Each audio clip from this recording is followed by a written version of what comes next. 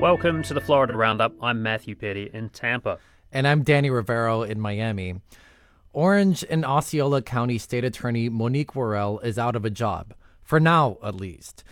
Governor DeSantis suspended Worrell this week. She's a Democrat who was elected in 2020 with 66% of the vote. In a press conference on Wednesday, DeSantis said Worrell hasn't been tough enough on crime and has avoided mandatory minimum sentences for gun crimes and drug offenses. Prosecutors have a duty to faithfully enforce the law. One's political agenda cannot trump this solemn duty. Well, in her own press conference, Worrell said it was done for political purposes and labeled DeSantis as, quote, a weak dictator. And Worrell said she would fight the suspension and run for re-election next year. And if you know nothing else about me, you know that I am a fighter and that I intend to fight. I will not be quiet. I will not sit down. It isn't the first time DeSantis has wielded executive power to remove an elected official whose policies he disagreed with. Worrell is the 9th elected official suspended by DeSantis when they haven't been charged with a crime. That's according to an analysis by the South Florida Sun-Sentinel. Most of those elected officials removed from office including Hillsborough County State Attorney Andrew Warren, who was removed from office last year, are Democrats. And in this way, DeSantis is using his executive authority in a far more expansive and aggressive manner than previous governors, including his predecessor, Senator Rick Scott, who removed only one such elected official during his 8 years as governor.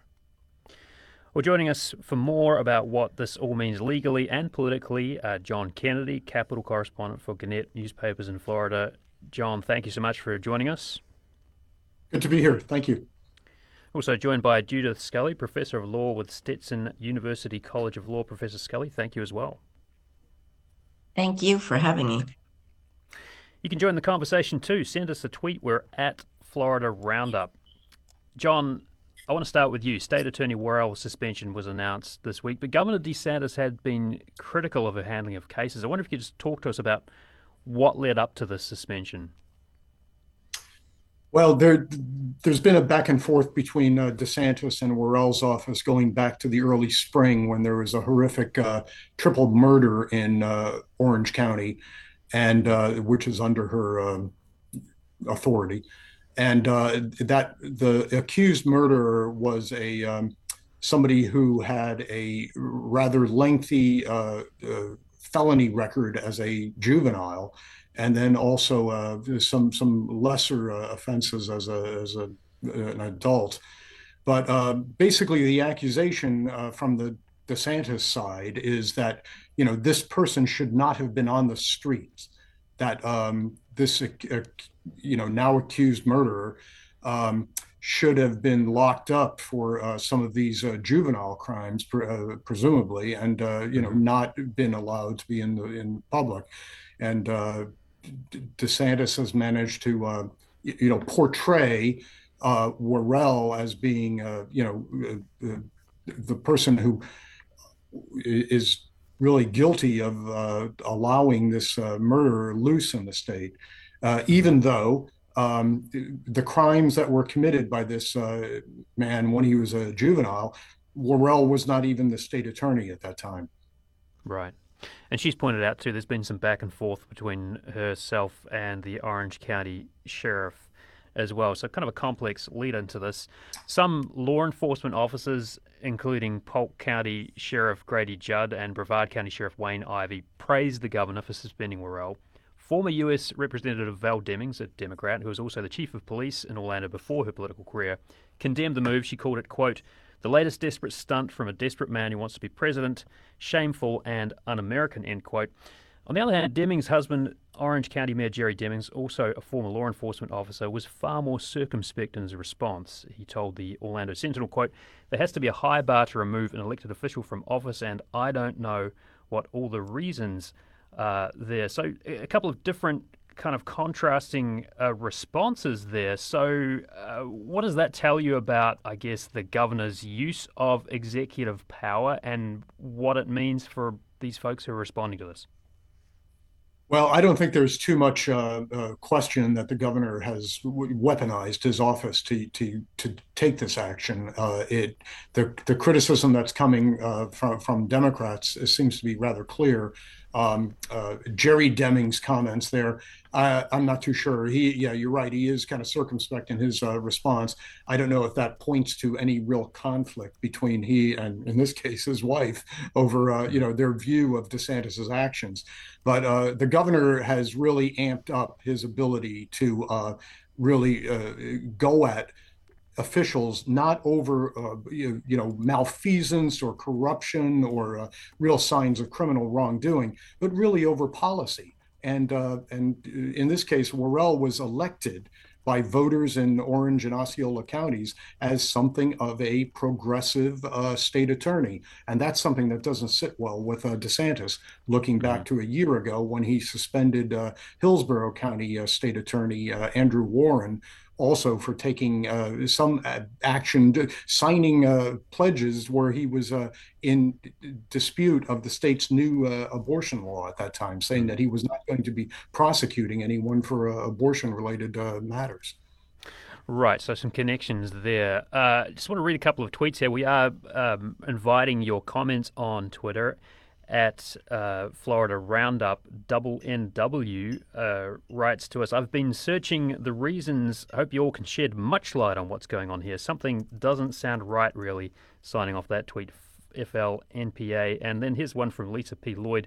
DeSantis appears to be doubling down on what was already a disturbing pattern of authoritarian, undemocratic action that escalated with his re-election and the launch of his campaign. The far-right GOP majority in the legislature gave him inordinate power to abuse his office. Again, you can send us tweets. We're at Florida Roundup. I want to bring Professor Judith Scully into the conversation now. Judith, thanks for coming on. Absolutely. Thank you. So, putting this in context, previous Governor Rick Scott, as I mentioned earlier, out of the 8 years, he only suspended one elected official who was not charged with a crime. And in that case, it was Broward Supervisor of Elections, Brenda Snipes. She had already submitted a resignation. He suspended her. And here we're this is the 9th such suspension under 5 years of Governor DeSantis. What can we make of this and this use of executive authority in this way? I mean, I think that what we have to take into consideration here is that Governor DeSantis really likes to eliminate any form of dissent, right? And so he views the state's attorneys that he has suspended so far, Andrew Warren, as well as Monique Worrell, as individuals who don't agree with his philosophy about how to manage crime. And it's really the province of the state's attorney's office to determine that. And as was pointed out, state's attorneys are elected officials. Citizens come out to vote for them to indicate their support for the way in which these individuals have articulated how they're going to fight crime. And Governor DeSantis has a very clear get tough on crime sort of approach. And he tries to create a scenario where anyone who opposes him or who has a difference of opinion from him should be eliminated, right? And so with Andrew Warren, he has a conviction review unit, or had a conviction review unit that actually questioned issues related to policing. Monique Worrell as well has indicated that she wants to do and has done, not that she wants to do, but that she has implemented pretrial diversion programs, which provide an alternative to incarceration. And I think that does not sit well and with many jurisdictions in Florida have those. I'm sitting here Absolutely. in Miami. We have one. We've had one for decades at this point. Absolutely. But it's not just about pretrial diversion. It's also about what do those pretrial diversion programs do and for whom, and also how do we hold police accountable. And I think that State's Attorney Worrell has been very clear about her desire to make sure that the law applies to everyone, including police officers. And she has held police officers accountable as well. She has prosecuted and placed and received convictions against a police officer in Orlando that had previously been named Officer of the Year. And I don't think that set well with the police union. I don't think it set well with the governor as well. And that put State's Attorney Worrell on the radar screen, I'm sure. And Worrell, in her defense, she has said very plainly that she is simply living up to her campaign promises and that voters voted for her to implement these policies. But this is where it gets tricky because her version of what she says is just doing her job. For the governor appears to be neglect of duty. I mean, my question to you, legally speaking, is this just a matter of opinion or interpretation, or is there any kind of objective way to sort this out? Well, I mean, I think that the governor has the responsibility of pointing out exactly what he views as her dereliction of duty, which has yet to be made clear. And she very vociferously is saying, I am doing my job. And so, you're asking, is this a matter of opinion? I mean, certainly it's a matter of fact, right? Of which people can have different opinions, but we need to know exactly what is the governor claiming that Monique Worrell did that was, or that does constitute dereliction of duty. I don't think there's anything that he can point to in that regard. And just for our listeners' sake, can you tell us about this part of the Florida Constitution that does allow a governor to remove an elected official? Like what does it say and what are the parameters of that? Right. Article 4, Section 7 of the State of Florida Constitution authorizes the governor to suspend any state officer not subject to impeachment on the grounds of malfeasance, misfeasance, neglect of duty, drunkenness, incompetence, or permanent inability to perform official duties. Right. And so the question here is, what is malfeasance? What is neglect of duty? What does it mean to be incompetent? And again, we don't have any specific allegations that indicate what exactly the governor is claiming are neglect of duty or malfeasance of any way. You're listening to the Florida Roundup. We're talking about the suspension of Orange and Osceola County State Attorney Monique Worrell. Governor DeSantis saying he suspended her for neglect of duty. Worrell and her supporters saying this is a political act. We're with Professor Judith Scully and reporter John Kennedy. John Kennedy, if I could bring you back into this conversation, I mean, put this in context for us. It has been noted by a number of folks that DeSantis obviously is running for president. What about the timing of this? Yeah, the timing is very interesting. It occurred a day after he had gotten a lot of negative campaign coverage for unseating his campaign chairman and replacing that chairman with the person who is currently his chief of staff in the governor's office is going to take over now as DeSantis's national campaign chairman. So DeSantis, was able to sort of change the news around Ron DeSantis by moving from a story the day before that had, cascade of problems beset the governor's office, or the governor running for president once again. This is, DeSantis, who has already rebooted at least twice his presidential campaign, but now he's able to come back to Tallahassee and at a 8:15 in the morning news conference announce this action against suspending Worrell and then not taking any questions from reporters that were at the scene. So, there you can sort of change the trajectory of your messaging here in one fell swoop, maybe. Got a question here. S. Stone writes into us on Twitter, that Twitter handle again for folks, or X if you want to call it that, at Florida Roundup. S. Stone writes, and is DeSantis administration investigating all other states' attorneys for these same metric, neglect of duty, that would be. So, John Kennedy, what about that? Do we know if there are other states' attorneys who are kind of in the spotlight here or potentially could be worried about their jobs? Well, we don't, to answer that directly, but I think there is some concern because just yesterday as well, the state Senate Democratic leader Lauren Book, who is from Broward County, she sent a letter to the governor's office requesting, a little bit of insight into this. Are there other potential suspensions coming of elected officers around the state?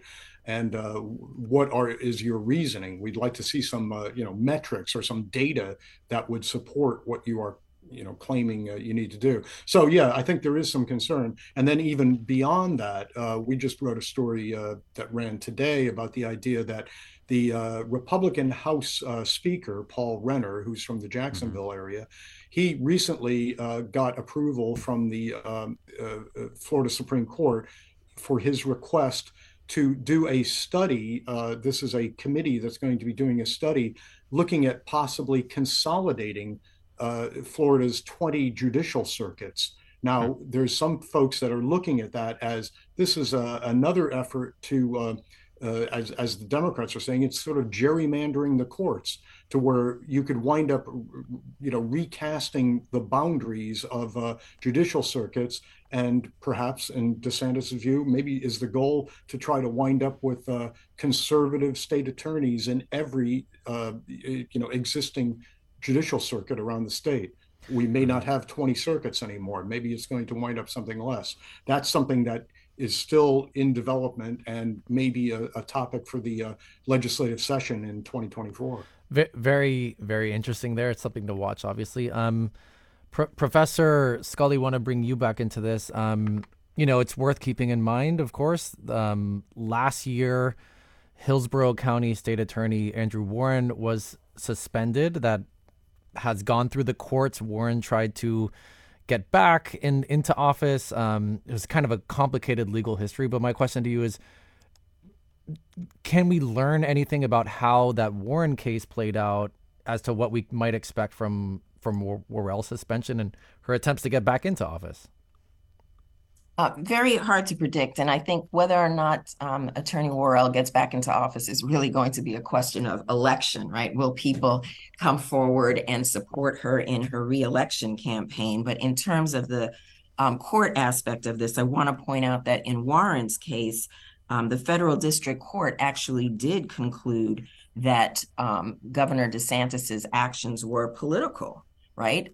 So they didn't find a basis substantively that would indicate that there was any dereliction of duty on his part either. And so I think we have some court precedents here saying, look closely at what DeSantis is doing because his actions do appear to be political and not based on factual data. And in that case, the court concluded that, but in the end said, but I can't put the state attorney back into office. I can say this looks like it was political, sure, but I can't put him back into office. Right. The federal court doesn't have the power to do that. They don't have a remedy for this problem that they have identified, most definitely. But there is still a lawsuit pending pertaining to whether or not what Governor DeSantis did in some way has impacted the state's attorney's First Amendment rights as well. Thank you. And just to close out our conversation, a tweet from Terry Fortman says, it's a great example of an autocrat defeating the will of the people when they had elected her by a wide majority. And we've been speaking with Judith Scully, professor of law at Stetson University College of Law. And also we've been speaking with John Kennedy, Capitol correspondent for Gannett Newspapers in Florida. Thank you both so much for coming on the Florida Roundup. Thank you. Thank you. Coming up after the break, a closer look at Florida's new immigration law and how it's affecting Floridians without documented immigration status. You're listening to the Florida Roundup from Florida Public Radio. Hurricanes, lightning, flooding, and tornadoes affect the entire state of Florida. And the team of meteorologists from the Florida Public Radio Emergency Network keep you informed around the clock. All year long, we're committed to providing in-depth weather coverage, both over the radio and on the mobile app Florida Storms. The Florida Public Radio Emergency Network is supported by this station and Citizens Property Insurance, online at citizensfla.com. A lawyer in New York makes a living suing food and drink companies that mislead consumers. When the hint of lime isn't really citrus or the aged vanilla is artificial flavoring, Spencer Sheehan sues and often wins. But who benefits? Coming up on Today Explained. Tonight at 6:30 on WJCT News 89.9.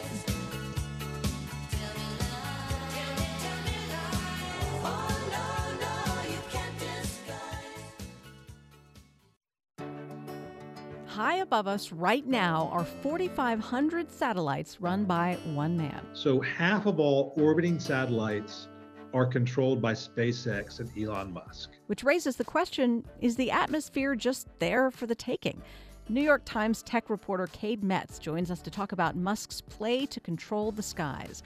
That's next time on Think. Tonight at 10 on WJCT News 89.9.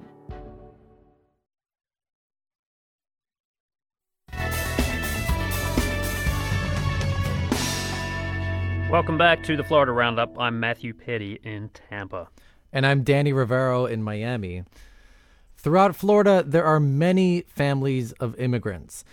Some of those families include members who are undocumented or in the process of obtaining permanent citizenship.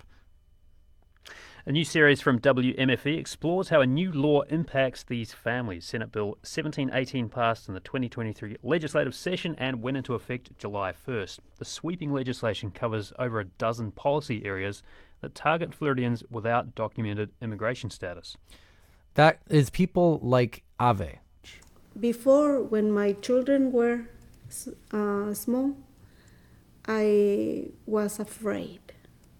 I didn't want to drive, so I was keeping most of the time in my house.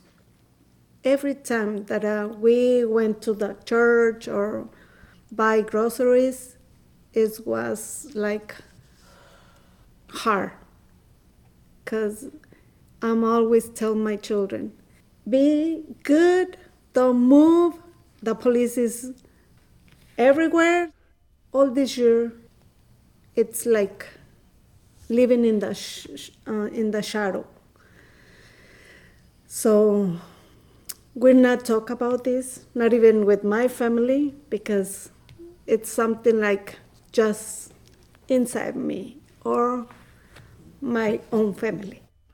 Because she's still undocumented, Ave uses a nickname for this story, which is featured in the multimedia series. And Ave spoke with WMFE reporter Joe Burns, who joins us now on the Florida Roundup. Joe, thanks for coming on. You bet. And we're also joined now by Talia Blake, WMFE's Morning Edition host and reporter, as well as Samuel Vilches Santiago, the Florida director of the American Business Immigration Coalition. Talia, Samuel, thank you both for coming on as well. Thanks for having me. And our lines are open for this segment. Has this new Florida law affected you, affected your family, affected your business? Give us a call at 305-995-1800 or send us a tweet at Florida Roundup. Joe Burns, let's start with you. We just heard from Ave. She's part of a multi-generational immigrant family who you spoke with for this series. What can you tell us about her and the rest of her family and the situation they're in right now? Yeah, it's a huge family. So the grandfather, came over in 1988, and then he has 10 kids. So in the 90s, they came over, and 9 of the 10, there's one daughter who remains in Mexico. When I asked Ave about a word to describe her family, she immediately said, a faithful family. For them, their Catholic faith is very important. They grew up saying the rosary together. So that's like a huge part of who they are. And when it comes to this law, which is now in effect, SB 1718, where does it leave the family? I mean, this is a family with mixed status. Some people are undocumented. Some people are American citizens or have other kind of, legal paperwork. How is this law affecting families like this family? I think one of the big ways it affects them is in terms of travel. For instance, Ave during the summer would go to other states, would go to Georgia, to work in agriculture. Can't do that now, right? They'd take family vacations together out of state. What happens to that, right? If Ave is in one of the cars coming back, is the other family member going to be charged with a felony under this new law? So it has had effects on them in that way. And it's tricky because was a whole lot of anxiety as this law was beginning to come into effect. But I don't think people have experienced a lot of the things that they feared. They didn't. And one of the things that Ave does is she tries to educate her friends in the immigrant community about the impacts of this law. And for this story, you also spoke with Ave's niece, who uses the nickname Chadi for the series. Let's listen to a clip from that conversation. So they all have different feelings, different interpretations of everything, and it's like they all have their own struggles. All right, so that's Chari speaking about the mix of immigration statuses between her family members. Joe, can you elaborate a little bit on this for us?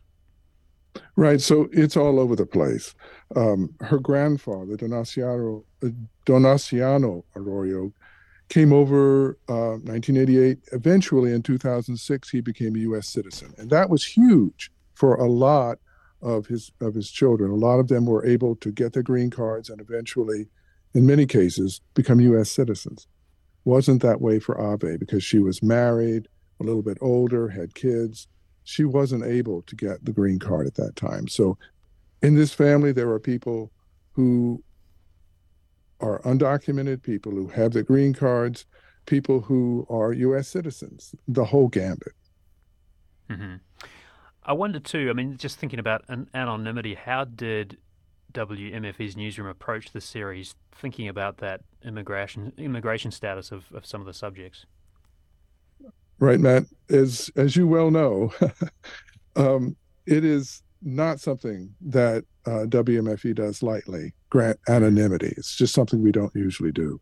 But our news director, Latoya Dennis, said, we want to have a policy of do no harm. And for a lot of these people, in order for them to be able to share their story, we had to grant anonymity because otherwise their livelihood, would be very much threatened by putting their names out there. Yeah, got it. I wanted to just ask about some of the technical aspects of it. The part of this law that requires employees' names to be run through the E-Verified database technically only affects people who work for companies that employ 25 people or more. I wonder if that includes some of the folks that you talk to during your reporting. It does in a way, right? So one of the deals with this law is that this E-Verify verification only applies for new hires. So someone who has a job, they're not really at risk of losing that job because the company needs to do an E-Verify check. So for Ave, I mean, she's had worked for the same company for 20 years, a very good employee, right? Mm-hmm. And she's stayed with her job because it would be difficult if she had to get a new job. Sure thing. I want to just play a little more of your conversation with Chari too. In this clip, she talks about her grandparents' journey. Let's take a listen.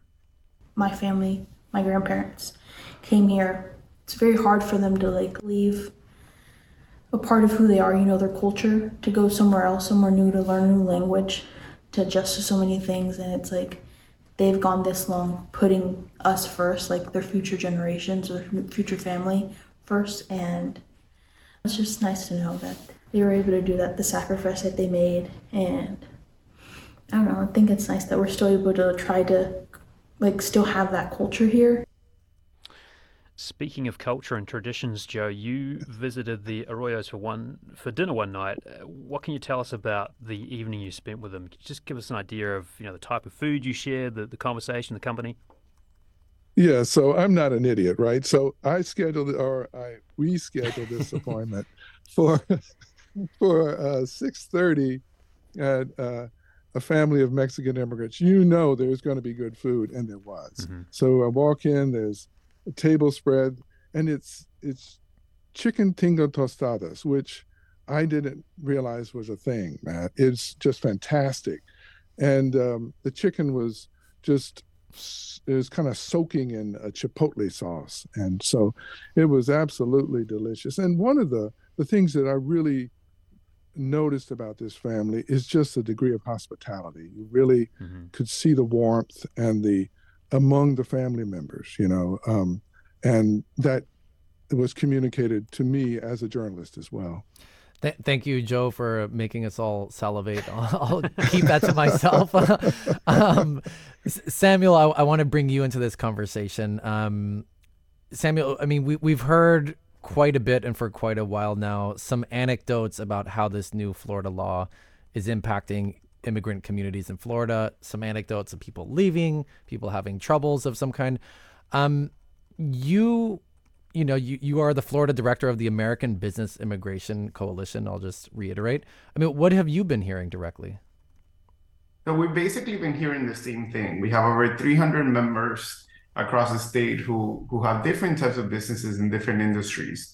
And pretty much across the board, we've heard the same thing. For instance, one of our biggest leaders in the agricultural industry, he has 5 different family farms across the state, primarily in South Florida. And he was telling us how he was shooting a commercial for his business and he was utilizing a drone. And when his workers saw the drone, they all started running away because they thought it was the state coming for them, pretty much. So we've heard that in different industries across the state.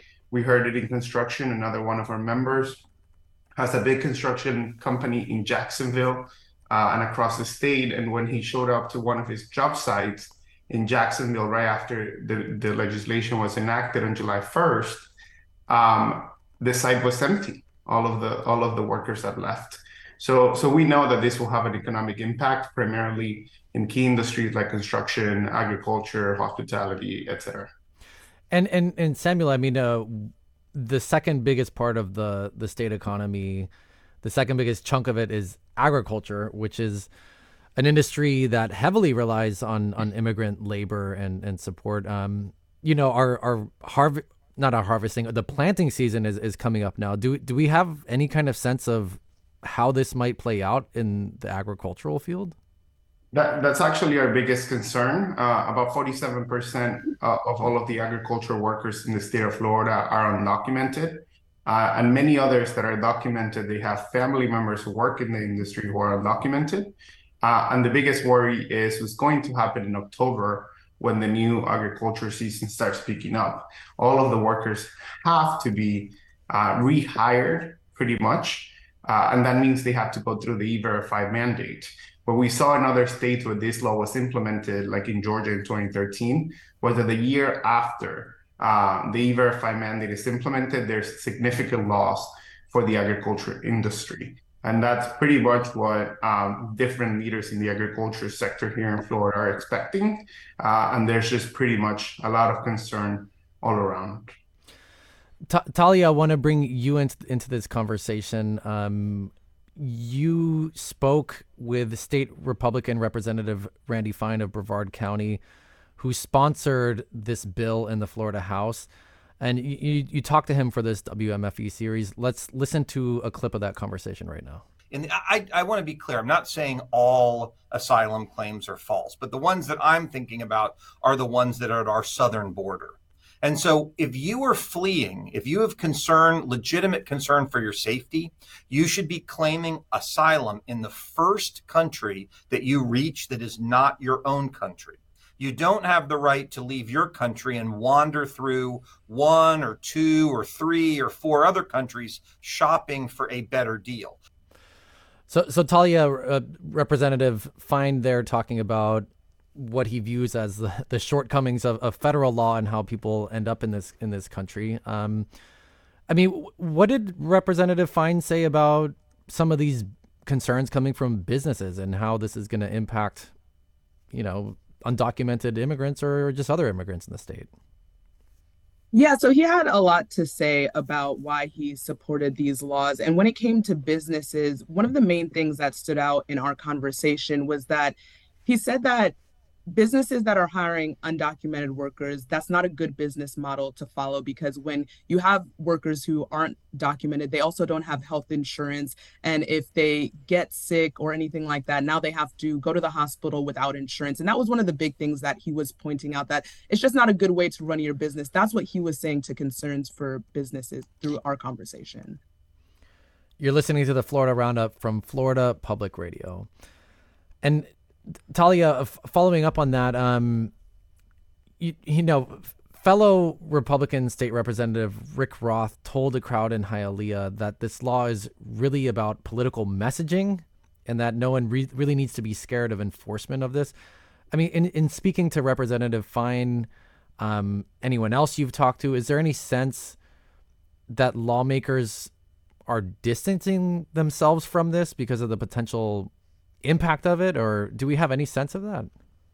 So there have been some reports of lawmakers distancing themselves from this law. There was actually a video that came out at the beginning of June showing a Florida lawmaker actually asking Latinos in the state not to leave, saying this bill is a big scare tactic and, just don't leave the state. We don't want more people to come in. But when I actually asked Representative Fine about that, he acted as if he hadn't heard that or hadn't seen any lawmakers who supported it now backtracking. And Talia, and just in terms of that and the question of enforcement or messaging, did this law include new resources for law enforcement to actually enforce the law that they now put on the books? The short answer to that is no, basically. When I talked to Representative Fine about it, he said, basically, we fund law enforcement every year, and this will just fall under the umbrella of things that they need to enforce. So just another thing that law enforcement needs to enforce, nothing extra going towards it. Interesting. Joe Burns, want to bring you back into the conversation. When you're sitting at a dinner table, eating some delicious food, talking with a family about this law and how it impacts people. I mean, on the one level, there's the details of the law, implementation and whatnot, and on the other side, I can imagine there's some emotional response. Can you tell us a little bit about that emotional response to this? There is. It's something I heard from Abe in talking about her home country, the politics there, and that the government is willing to basically cause harm or injury to the people as she saw it. I don't want to malign Mexico, but that was her reaction. And now she says that's happening in Florida, that the government is willing to hurt people is how she sees it. And I think, it's that feeling that, and it may be kind of the purpose of the law, right? To make her feel unwelcome. I want to remind listeners, you can call us for the segment. It's 305-995-1800. Again, that's 305-995-1800. Samuel, in just a few seconds, can you respond to what Joe just said? Just in general, across the state of Florida, we have a pretty big labor shortage when it comes to different industries. And actually, I want to respond to what Mr. Fine was saying related to our model. I'm sorry. Hold that thought for us. We're gonna go to a very quick break. We'll be right back on the Florida Roundup, talking about the new Florida immigration law that just went into effect in January. Speaking with Joe Burns, Talia Blake with WMFE, and Samuel Vilches Santiago. We'll be right back after the break.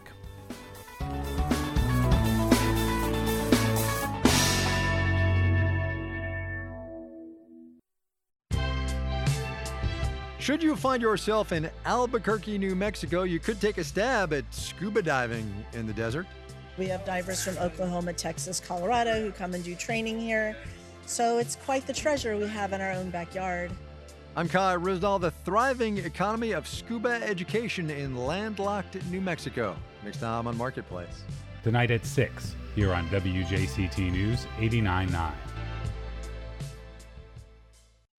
Florida is the first state to approve materials by the conservative nonprofit PragerU for use in public schools. Teachers can now use its videos freely, but is the content reliable? PragerU is representing what we would refer to as a logical fallacy, meaning they came to a conclusion that's not based on fact. I'm Mary Louise Kelly. More on All Things Considered from NPR News. Starting at 4 on WJCT News 89.9. This week marks the 78th anniversary of the destruction of the Japanese cities of Hiroshima and Nagasaki. On the next Fresh Air, we'll hear 3 interviews about the decision to use atomic weapons and what Americans were not told about their effects. Our guests are psychiatrist Robert J. Lifton and journalists Leslie Bloom and Evan Thomas. Join us. Today at 1 on WJCT News 89.9.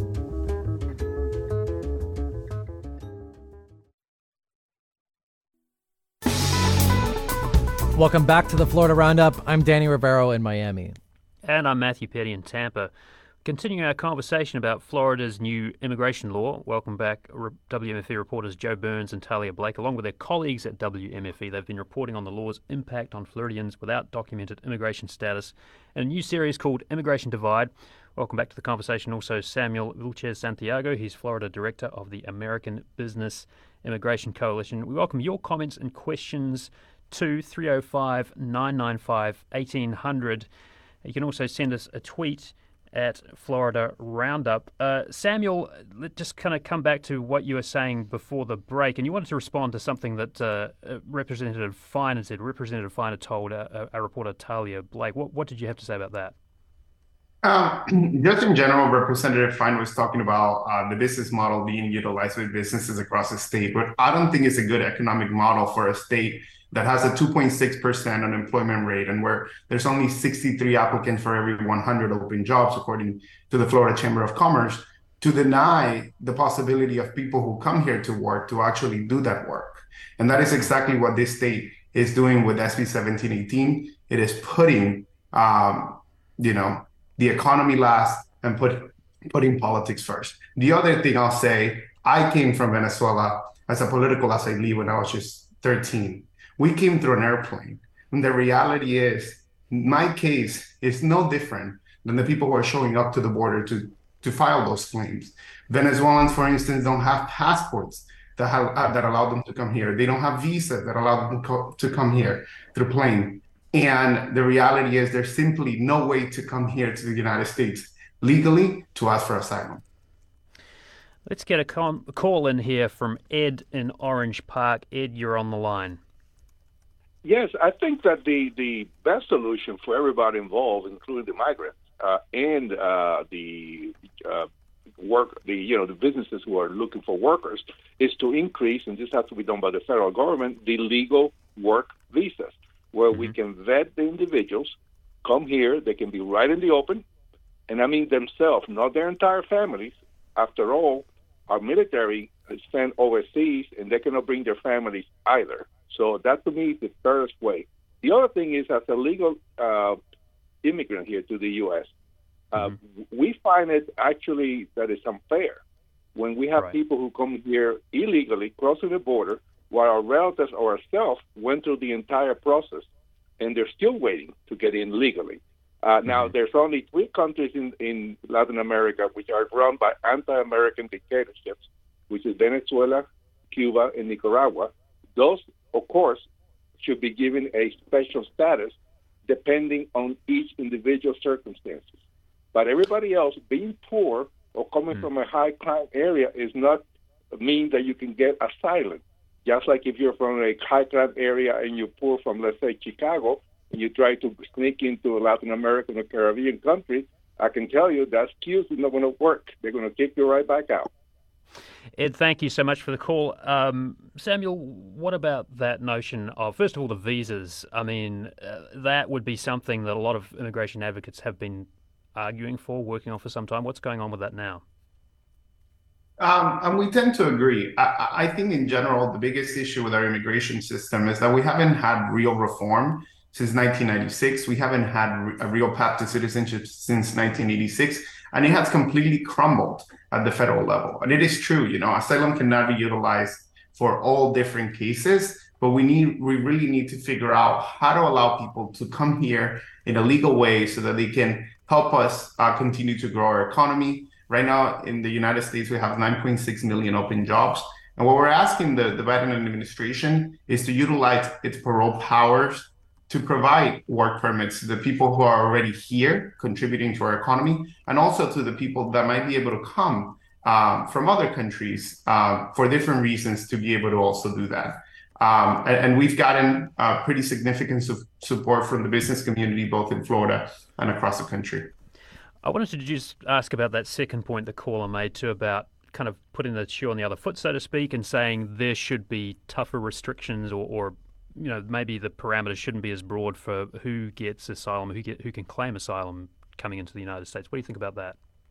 Well, already what we know is that, about 85% of the cases that are heard on asylum actually get denied. So it's actually really hard to get asylum in the U.S. The problem is we have a significant backlog of people who are applying for asylum. Right now, it's taking 9-10 years to get an asylum interview. And while those people are in the process to get asylum, they get parole and they get work permits and they're in our communities. What needs to happen is there needs to be an expedited process for the United States to look through those asylum cases as they're coming in, so there's no backlog of people waiting 10 years. And, what we're speaking of, it is a kind of awkward thing because we're talking about now federal immigration law, and then there's state laws coming in as the federal government is kind of kneecapped or unable to pass anything. But Samuel, I did want to follow up and ask you, because over the last year, tens of thousands of immigrants from Venezuela, Cuba, Haiti, and Nicaragua have been admitted into the United States, coming to Florida. They've been paroled in. Do we have any kind of sense of how this new Florida law might impact them? Like, are those people considered documented, undocumented? How does that impact them? I'm actually glad you asked. So I actually brought my family from Venezuela through this program. I'm the sponsor of 4 people that have come here through this. And we asked different groups, different legislators asked of the sponsors of this legislation, both in the House and the Senate during hearings, and also during debate, about what happens to these people, what happens to the people who have parole, what happens to the people who are asylum seekers, what happens to TPS recipients, DACA recipients, etc. And we had no answer, right? So the law, in my opinion, is left a little vague on purpose. And that is actually what's very concerning, because then it gets to be implemented by law enforcement officials in 67 different counties in 67 different ways. And that's exactly why we needed that clarification. Right now, actually, what the law says is that in terms of the human smuggling component, for you to be considered as a felon, you have to be bringing in someone who has not been inspected by a federal immigration official. In this case, the people with parole have been inspected, and so the law wouldn't be applying to them. But the law is not really specific about that. You're listening to the Florida Roundup from Florida Public Radio. The phone call is the phone number, I'll say, is 305-995-1800. Want to go to the lines now? We have Renee calling from Sarasota. Renee, thanks for calling the Florida Roundup. You're on the line. Yeah, I'd like to say that I have firsthand experience dealing with illegal immigrants, and being in Sarasota and being in Orlando, Florida. Even as recently as now, they in the school, especially in the school system, the illegal immigrants are taking up all the resources that could be used to help Black children, because a lot of the programs that we have to implement were to help them in terms of their reading levels and to help them with just a lot of basic things that they were lacking. But I see firsthand that a lot of the illegal immigrant children are the ones who are benefiting from a lot of the programs, especially in the Florida educational system. Thank you so much for the call, Renee. Samuel, can you please respond to that? I mean, some people do feel that there is scarcity being created in government programs, education, as Renee mentioned, due to the influx that, we have been seeing of immigrants into Florida? I'll give you my case. I came to this country without status until we then applied for asylum. The school system was extremely helpful to me, and everyone in my school welcomed me. Despite not knowing any English, 5 years later, I graduated as valedictorian of my high school and got a full ride scholarship to Princeton University. And we've seen and heard hundreds of those stories from across the state from undocumented people who come here to work and who come here to work hard. Look, this country, the United States, we have a lot of resources, and they can be utilized for sure to provide more educational opportunities to all the children. And that's exactly what needs to be done. But demonizing immigrant kids is not a way to move past our broken immigration system. We really need to come together as a country, both parties, to figure out a bipartisan solution to a broken immigration system without demonizing children and without demonizing the people who are already here. And Talia, I want to bring you back in here, Talia Blake with WMFE. I mean, moving forward, what can we expect from Florida lawmakers? The federal government's a whole different monster. What are we hearing and expecting in Florida? Yeah, before I get to that, I do just want to make a quick note on the last question from the caller. And I will say that the cost to education was one of the reasons that Representative Fine had told me was his reason for supporting this measure, was the cost to education, the financial burden to taxpayers. So I just do want to note that. But, federally, people are looking for a change still. Representative Fine, a lot of the times, was blaming the current border policy, but right now the president is working to make something for immigrants, but we're still seeing that play out. Right. And Joe Burns, any last thoughts on this before we have to close out the segment? Yes, absolutely. People should go to WMFE.org and read and listen to and watch the work of my coworkers here at WMFE and working on this series. It has been a real eye-opener for all of us. I will echo that. I will echo that. The WMFE series on this new law has been tremendous. Joining us talking about that was Joe Burns and Talia Blake. Also, we want to thank Samuel Vilches Santiago with the American Business Immigrant Coalition. Thank you all for coming on to the Florida Roundup. Thank you so much. Thank you. And you can find out more about the series Immigration Divide on WMFE.org. That's our program for today. Florida Roundup, produced by WJCT Public Media in Jacksonville and WLRN Public Media in Miami. Heather Schatz and Bridget O'Brien are the producers. WLRN's Vice President of Radio and our Technical Director is Peter Mayers. Engineering help from Doug Peterson, Charles Michaels, and Michelle Coram. Richard Ives answers the phones. Our theme music is provided by Miami jazz guitarist Aaron Lebos at aaronlebos.com. I'm Danny Rivero. And I'm Matthew Petty. Thanks for calling in and listening.